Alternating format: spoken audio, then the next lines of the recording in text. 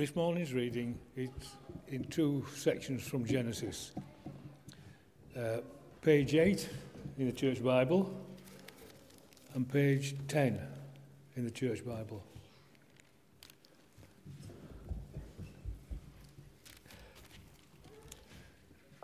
So, Genesis 6 to 9. Sorry, Genesis 6, 9 to 22. Noah and the flood. This is the account of Noah and his family. Noah was a righteous man, blameless among the people of his time, and he walked faithfully with God. Noah had 3 sons, Shem, Ham, and Japheth. Now the earth was corrupt in God's sight and was full of violence. God saw how corrupt the earth had become, for all the people on earth had corrupted their ways. So God said to Noah, I am going to put an end to all the people. I'm going to put an end to all the people, for the earth is filled with violence because of them. I'm surely going to destroy both them and the earth. So make yourself an ark of cypress wood, make rooms in it and coat with pitch inside and out. This is how you are to build it. The ark is to be 300 cubits long, 50 cubits wide, and 30 cubits high. Make a roof for it, leaving below the roof an opening 1 cubit high all round. Put a door in the side of the ark and make lower, middle, and upper decks. I am going to bring flood waters to the earth to destroy all life under the heavens. Every creature that has a breath of life in it, everything on earth will perish. But I will establish my covenant with you, and you will enter the ark. You and your sons and wives, and your sons' wives with you. You are to bring into the ark 2 of all living creatures, male, female, to keep them alive with you. 2 of every kind of bird, of every kind of animal, and every kind of creature that moves around the ground will come to you to be kept alive. You are to take every kind of food that is sweet and store it away as food for you and for them. Noah did everything just as God commanded him. Right, going on to page 10, Genesis 9.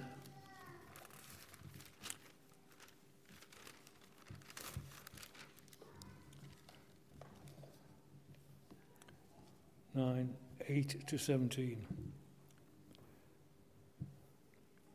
Then God said to Noah and to his sons with him, I now establish my covenant with you and with your descendants after you, and with every living creature that was with you, the birds, the livestock, and all the wild animals, all those that came out of the ark with you, every living creature on earth.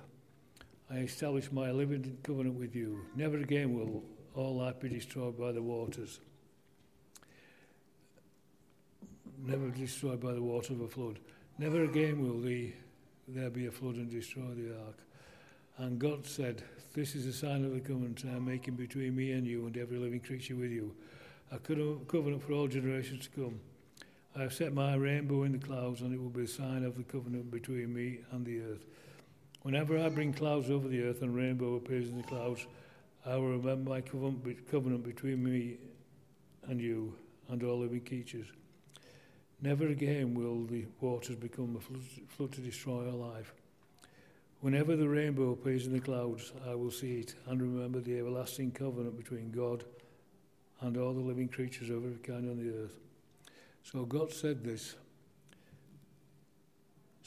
to Noah, this is the sign of the covenant I have established between me and all life on earth. This is the word of the Lord.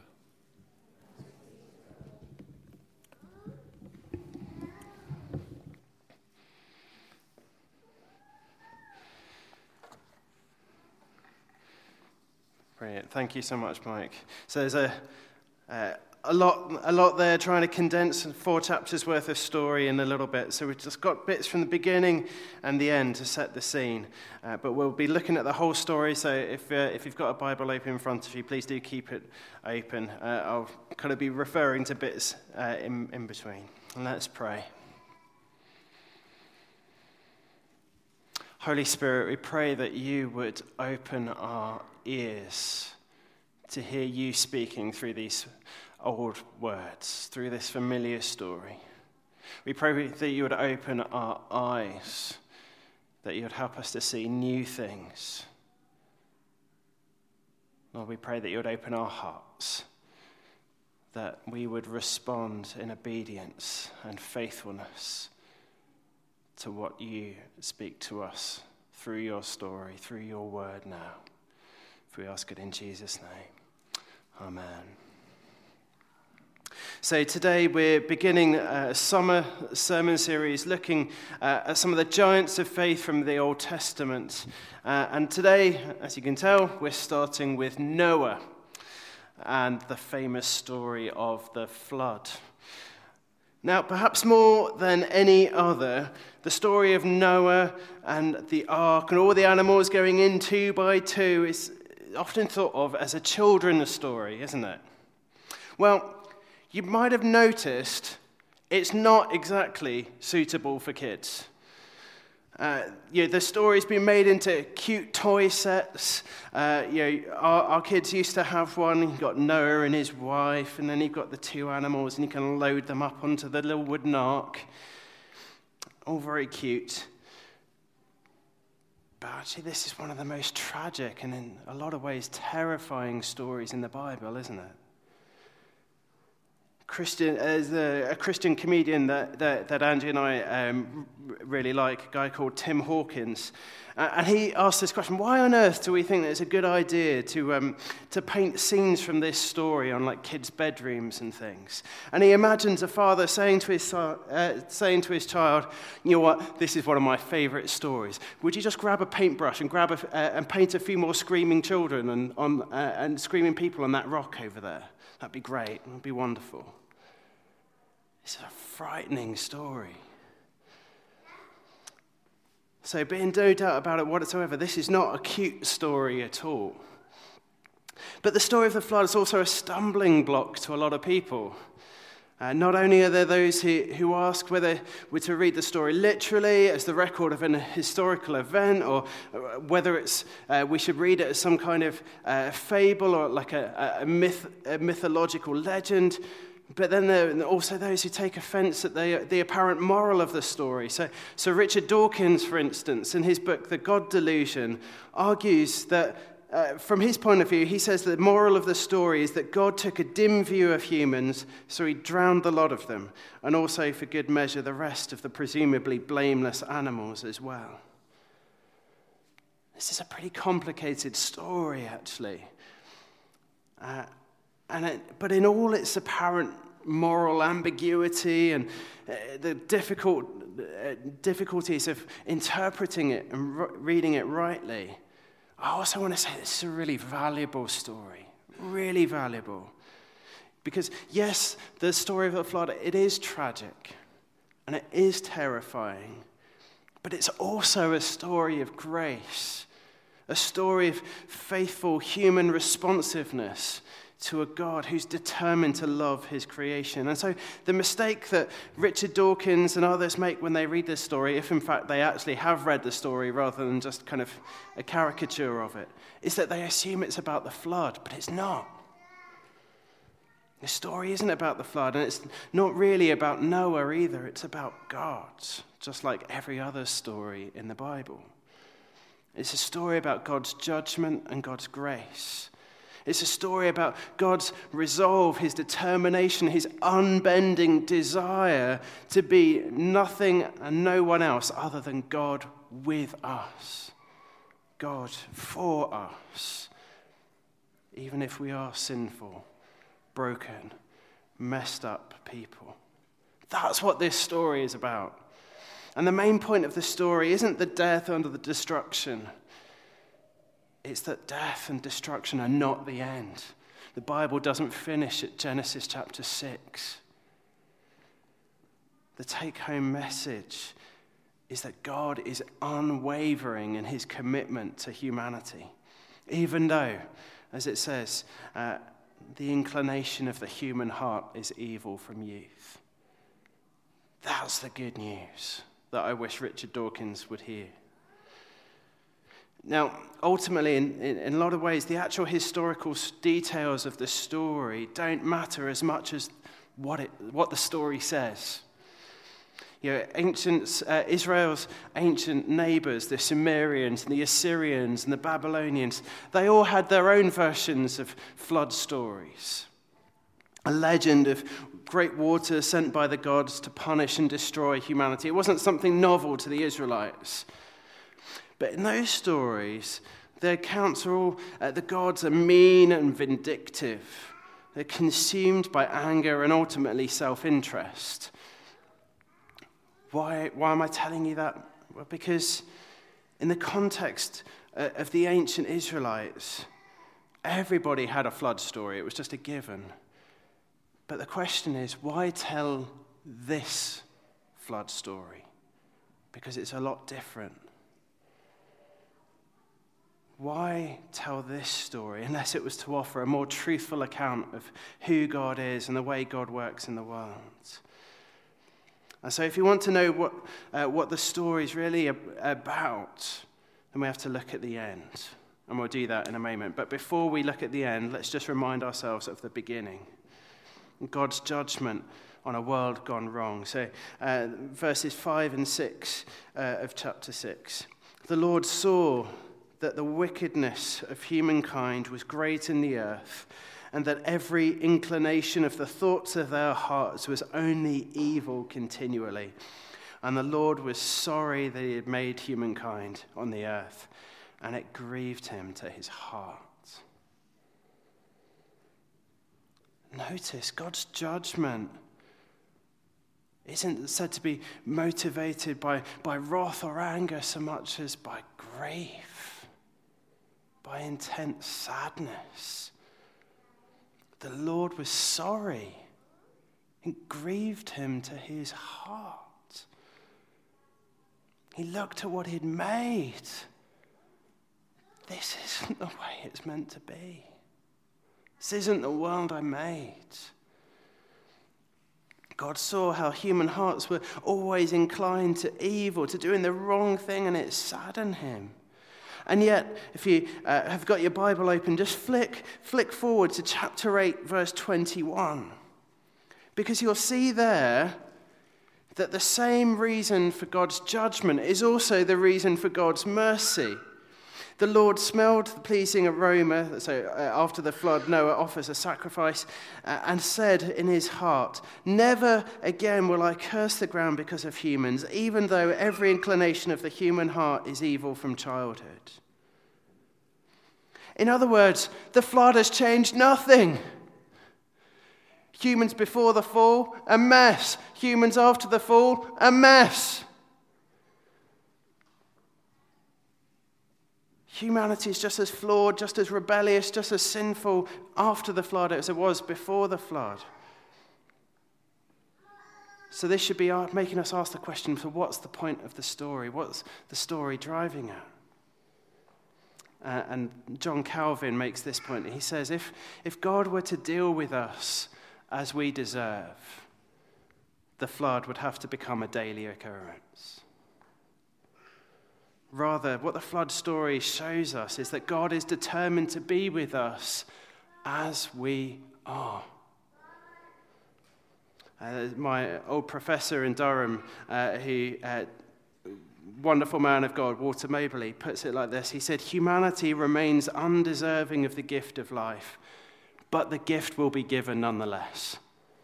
You don't deserve it, but I'm going to give it to you." And so we live not because we deserve it, not because we can earn it, but because God is so generous. He just gives it. St. Augustine, back in kind of 3rd, 4th century, wrote of the fall that God judged it better to bring good out of evil than not to permit any evil to exist at all. And the same is true of the flood. In fact, you might say that the story of the flood is the story of the fall writ large. Now, I remember, I'm a big fan of kind of yes minister, yes prime minister. I don't know if there's anyone here who kind of is as well, but there's an episode, I can't remember which one of the two it is, where there's a new hospital that's built. And this hospital is pristine. It's wonderful. The equipment is bright, shiny, new. It's got a full complement of nurses and doctors, and it stays that way. They don't have any patience in it. They would only make the place dirty. They'd only clutter it up. They'd only make all that expensive equipment kind of make it older, give it more wear and tear, so they're not putting any patience into it. And it's a little bit like that with what God does in this story. If you want a perfect world, pristine, without any blemishes, just get rid of the lot of us, because it's us that are doing it. It's the only way you're going to be clean. If you want a clean hospital, get rid of the patients. You want a nice orderly school, get rid of the kids. Probably get rid of the staff as well. It's the same here. And so what this story is really about is that God would rather endure the pain of sinful humanity than be without humanity. As Alfred Lord Tennyson famously wrote, "'Tis better to have loved and lost than never to have loved at all." He would rather get hurt loving us than not have us to love. That's amazing. And of course, that's what we see most clearly at the cross. Jesus would rather die on a cross for love of our love than not love us. And in the midst of this great story of judgment and grace, we have Noah, whose faith becomes the means by which God mediates his covenant of grace for ongoing future relationship between humans and gods. And Noah's faith is a model of what God's continuing purpose for life on earth looks like. His faith is a picture of what it means to live in a relationship with God, the God who gives us life. And so in the rest of the time that we have just focusing on this, I just want to pick out three aspects of his faith that we see here in the flood story. First, his intimacy with God. Second, his obedience to God. And third, his gratitude to God. And I want to suggest, in fact, I want to do more than suggest, each of these is absolutely vital for us as well if we want to be men and women of faith. Men and women who are responsive to the God who gives us life in and through Jesus. So then, first, let me just draw your attention to chapter 6, verse 9. If you've got your Bible open, have a look with me. Towards the end, chapter 6, verse 9. Depending on your translation, it might read slightly differently, but the essential point is, Noah walked faithfully with God. Noah walked faithfully with God.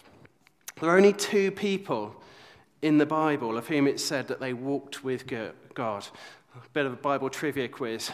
Can anyone name me the other person? Enoch. Well done, Marie. You get a gold star afterwards. In Amos, the prophet Amos, chapter 3, he asks, do two walk together unless they're in agreement? In other words, do two people walk together unless they're going the same way? Think about that image of walking with God. What does that say? Well, to walk with someone is to be going the same direction as them. But it's not just going the same direction, it's going the same speed, not dawdling behind, not running off ahead. It's being together alongside them. And if any of you are walkers here, I'm sure a number of you are, what happens if you're walking with people along, if you're going for a nice walk in the countryside, what happens? Conversation, you're talking with each other. And it's that constant conversation, but it isn't an appointment, it's just natural. This intimacy, just a natural conversation. And when you're walking with someone, you notice things together. You might point out, you see that tree over there, isn't it beautiful? Don't you love the colors of the blossoms? Or whatever it might be. You notice things together. You share life together. And it says Noah did that with God. Noah did that with God. The first half of that verse says Noah was a righteous man, blameless in his generation. And as we've heard, the generation was wicked and corrupt. But Noah was different. There's the American essayist called Henry David Thoreau who once said, "If I seem to walk out of step with others, it's because I'm listening to a different drum beat." That was Noah. That was Noah. And that can be a really uncomfortable place to find ourselves in. If our allegiance is to God above all, then the fact is that we will look very different from those around us who don't have that same allegiance. Faith in God is countercultural. There'll be times when the world around us will point at something and say, "Look at this, isn't this amazing? Don't you want to celebrate it?"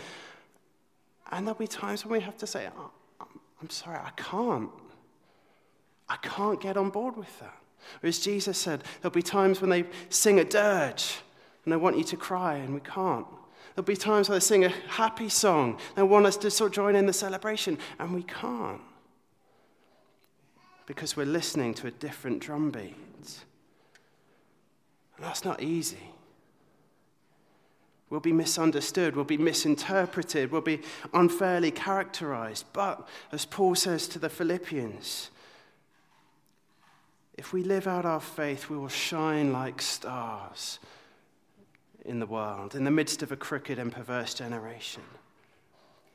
There is no such thing as an indistinguishable Christian. And the second aspect of Noah's faith that I want to draw our attention to is his obedience. Look with me, verse 22 of chapter 6. Okay, let me just give you a bit of the background just to remind ourselves. God tells Noah there's a flood coming, that Noah's to make an ark, to gather 2 of every kind of animal into it, along with every different kind of food. And then it simply says, Noah did everything just as God commanded him. Noah did everything just as God commanded him. Now, there are some great understatements in the Bible. I think my favorite has to be with the story of Jesus raising Lazarus when it says the dead man came out of the cave. And that's a pretty good understatement right there. This one's not far behind. God told Noah what to do. Noah did it. Simple as that. Noah did everything just as God commanded him. And for no other reason than God commanded him. It's like the story of Jesus walking on the water, and then Peter steps out of the boat. Why? Because Jesus says, "Come." Do you know anyone else who's ever walked on water? And why? Because he was obedient to Jesus' call. There's no calculation involved. There's no, can I do it? What's in it for me? What will Andrew think? He just does it. And wouldn't that be an amazing thing for someone to inscribe on your headstone? I know I would want this to, you have people to be able to say this of me. God told Steve what to do, and Steve did it. I think that'd be a pretty fine thing for someone to be able to write about me. And notice this as well, that in that verse, it says Noah did all God commanded him. All. That's important. Everything, the whole shebang. He didn't pick and choose. It wasn't a kid at the pick and mix counter. Well, I like this bit of what you're asking me to do. Don't particularly like that bit, so I'll leave that. Thank you very much. Like the cola bottles. Don't like the fizzy lemons. No. He did all that God commanded him. He didn't say, well, you know what, God, I figured you probably didn't actually want the rats, so I left them to drown. No, he got the rats as well. He didn't say, well, I know you said cypress wood, but that was a little bit further off. So there were some oak trees here, so I just made it out of oak instead. That's all right, isn't it, God? No. He did all that God commanded him. That's what faith is. Being faithful to what God tells you to do, even if it doesn't make sense. And you know what? There's something else in that verse. And it's, you can read over it and gloss over it so easily. But have you ever noticed this? There's nothing in the story of Noah to suggest that he was a skilled joiner or a carpenter. There's nothing in the story to suggest that he was a zoologist or trained in animal husbandry. God doesn't call the equipped. He equips the called. God told him to do it. He did it. And apart from the odd looks from his neighbors who probably thought he was completely barking mad for building a giant boat in the middle of the desert for a storm that nobody thought was coming, Noah's faith led him to action. That's what faith does. You don't really believe something if it doesn't lead you to action. And notice this as well, and it's part of the story, so go away and read it, and you'll see this. Do you know how long it takes Noah to build that boat, according to the story? 120 years.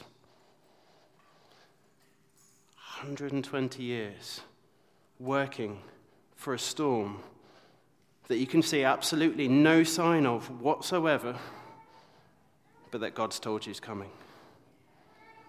Now, we might imagine God puts on someone's heart to be a doctor, and that's what he's calling them to do. Now that's, goodness, I don't know, 10 years kind of university, I don't know, probably, and then residency and all of that, probably 15, but 120 years. The trees don't chop themselves. The pitch doesn't paint itself. The animals probably took a bit of cajoling, especially the camels. And I have to, truth be told, I think I'd probably take some cajoling to go get the snakes. I think that probably would have been one of those situations in which I would have said, "You sure, Lord? You sure?" But this was a long obedience in the same direction, as Eugene Peterson calls it. God's call is often like that. It might call you to do something, and it might take years before you see anything come of it. The Apostle James famously says that faith without works is dead. And so our faith has to change the way that we live. Jesus says in John 15, "You are my friends if you do what I command you." The sign, the proof, the evidence of our faith is in obedience. And that brings us to the third and final point of the story that I just want to draw out for us. That Noah's gratitude to God. What's the first thing that Noah does when the waters subside and he leaves the ark? He builds an altar and he offers a sacrifice to God as a way of surrendering himself to God. A way of saying, "Thank you." He acknowledges God as God. He recognizes that his life is God's gift, and he surrenders himself back to God. The story of the flood, just as the story of the cross as well, is a story of God's grace, God's mercy. And yet Noah also understands that grace, that mercy, can't lead to indifference. We can't just shrug our shoulders. Rather, we have to live life in such a way that recognizes that it's a gift. Our lives belong to God. So the story of the flood is a story of God's judgment and God's grace. God hates sin. That message comes through loud and clear in the story. But God loves sinners. And that message comes through loud and clear in the story as well. And just like the rainbow which appears after the storm, which lights up the sky against the backdrop of the receding black clouds, the story of the flood says that ultimately light wins out over darkness. Beauty wins out over chaos. Life wins out over death. God is absolutely determined to be God with us, to be Emmanuel. And what does Noah show us about what a faithful human response to God looks like? First of all, it looks like walking with him, bending our footsteps to his, just going the same way, the same direction, talking together, listening. Second, it looks like responding obediently to his word. Not only doing what he says, but doing everything that he says, even if it's go get the snakes. Third, it looks like receiving your life as a gift every day, and knowing that our lives belong to Jesus. We're sinners, but God loves us anyway, and he's determined to be with us. Jesus, before he died, said he had a baptism to be baptized with, and that word baptism means submersion. Jesus was flooded at the cross so that he could make a way for us to be with God forever. That's the good news. The good news is that Jesus was flooded for us. That flood, that bow that God hangs in the sky is a bow pointing up to God's own heart. And that arrow is unleashed into Jesus at the cross so that it will never, ever be unleashed to us. That's the good news. Thanks be to God. Let's pray. Father God, we thank you. We thank you for this familiar story, and we thank you for your amazing grace. Lord, we pray that you would give us the faith of Noah, a faith that walks with you, a faith that obeys you, a faith that surrenders everything to you. Lord, make this story come alive in us in a new way and give us a kind of faith like Noah had, that we might be shining stars in the midst of this generation. And all God's people said, Amen. Amen. So we're going